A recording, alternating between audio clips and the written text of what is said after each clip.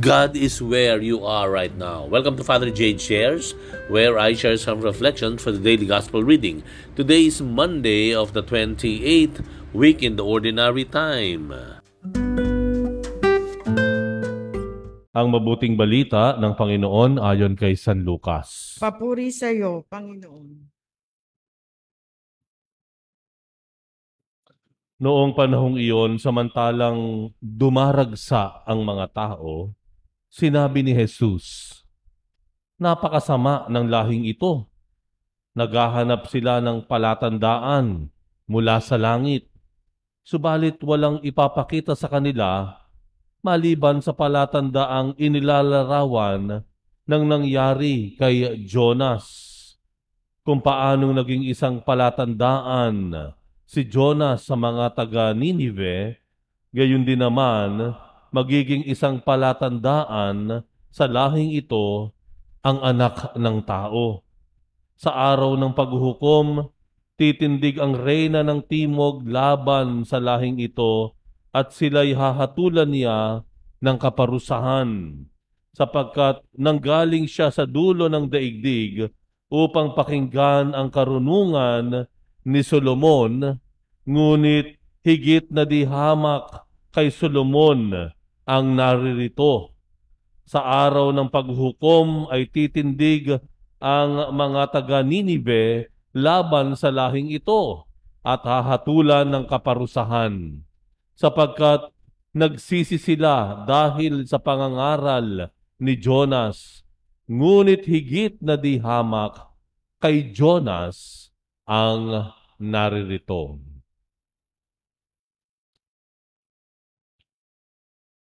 Ang mabuting balita ng Panginoon. Pinupuri ka namin, Panginoong Hesukristo. Sa darating pong Sabado, ikalabing-lima ng Oktubre, ako po ay pupunta sa Fatima, Portugal. Ayan po. Ito po ay bahagi po ng paghahanda ng World Youth Day na gagawin po sa susunod na taon, 2023. Po, nung nalaman ng mga kaibigan ko, ako ay pupunta sa Fatima, Portugal. Ayan. Naku, ang sabi nila, napakaswerte mo naman, Father. Ganon, ano? Nakakainggit naman. Ang sarap sa pating magdasal. Doon napakita ang mahal na birhen.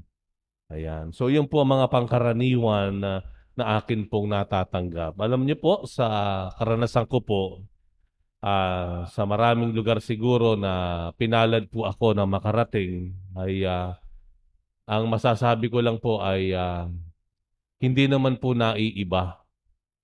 Hindi naman po naiiba yung simbahan dito sa atin. Sa simbahan sa mga lugar na ito, sa Roma, Vatican, sa mga Marian pilgrim site, hindi naman po naiiba eh. Ano po? Dahil ang biyaya naman Diyos, ang presensya naman ng Diyos, ay pareho din naman po. Pareho din naman po. Kung himala po ang pag-uusapan natin, yung himalang ginagawa sa Lourdes, ay pwede rin pong mangyari sa isang kapilya dito sa ating parokya. Bakit? Dahil iisa lang naman ang Diyos. At iisang presensya ng Diyos ang pwedeng maging dahilan at pagmulan ng maraming biyaya at himala. Now, saan po nagkakaiba? Saan po nagkakatalo?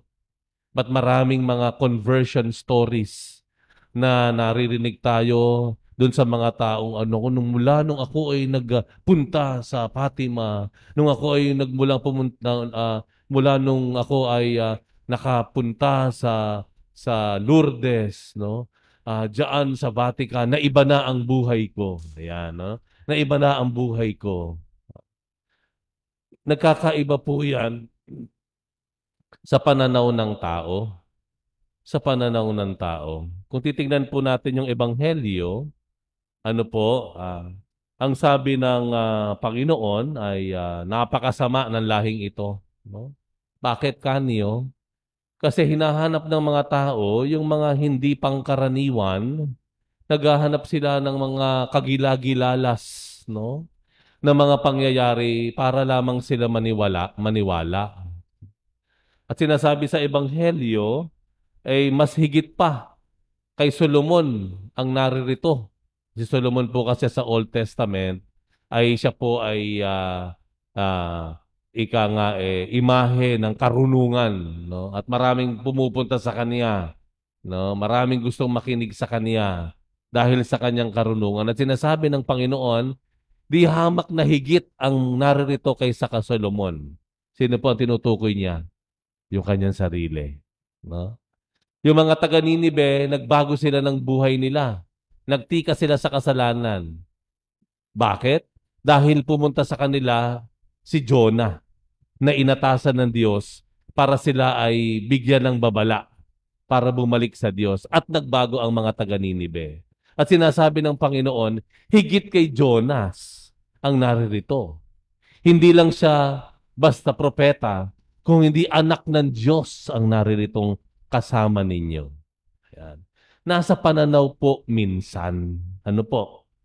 Kahit na wala kayo sa mga lugar na pinupuntahan, dinadagsa ng napakarami, libo-libo at milyon-milyong tao, pero ang pananaw naman natin ay ating nakikita at nadarama at naniniwala tayo ang Diyos ay nasa sa atin at naririto, hindi po malayo na tayo ay tumanggap ng himala.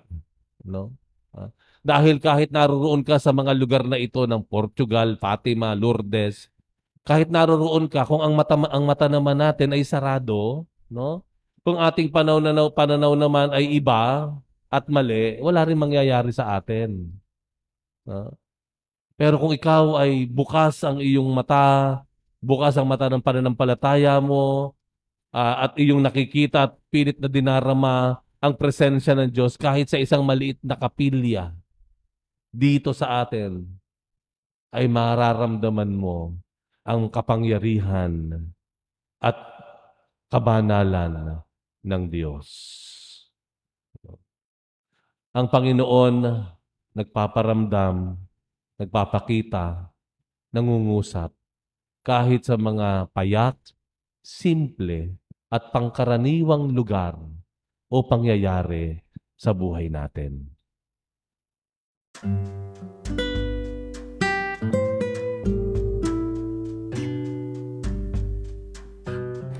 Thank you very much for reflecting with me today. We'll have another one tomorrow. Bye for now and God bless you.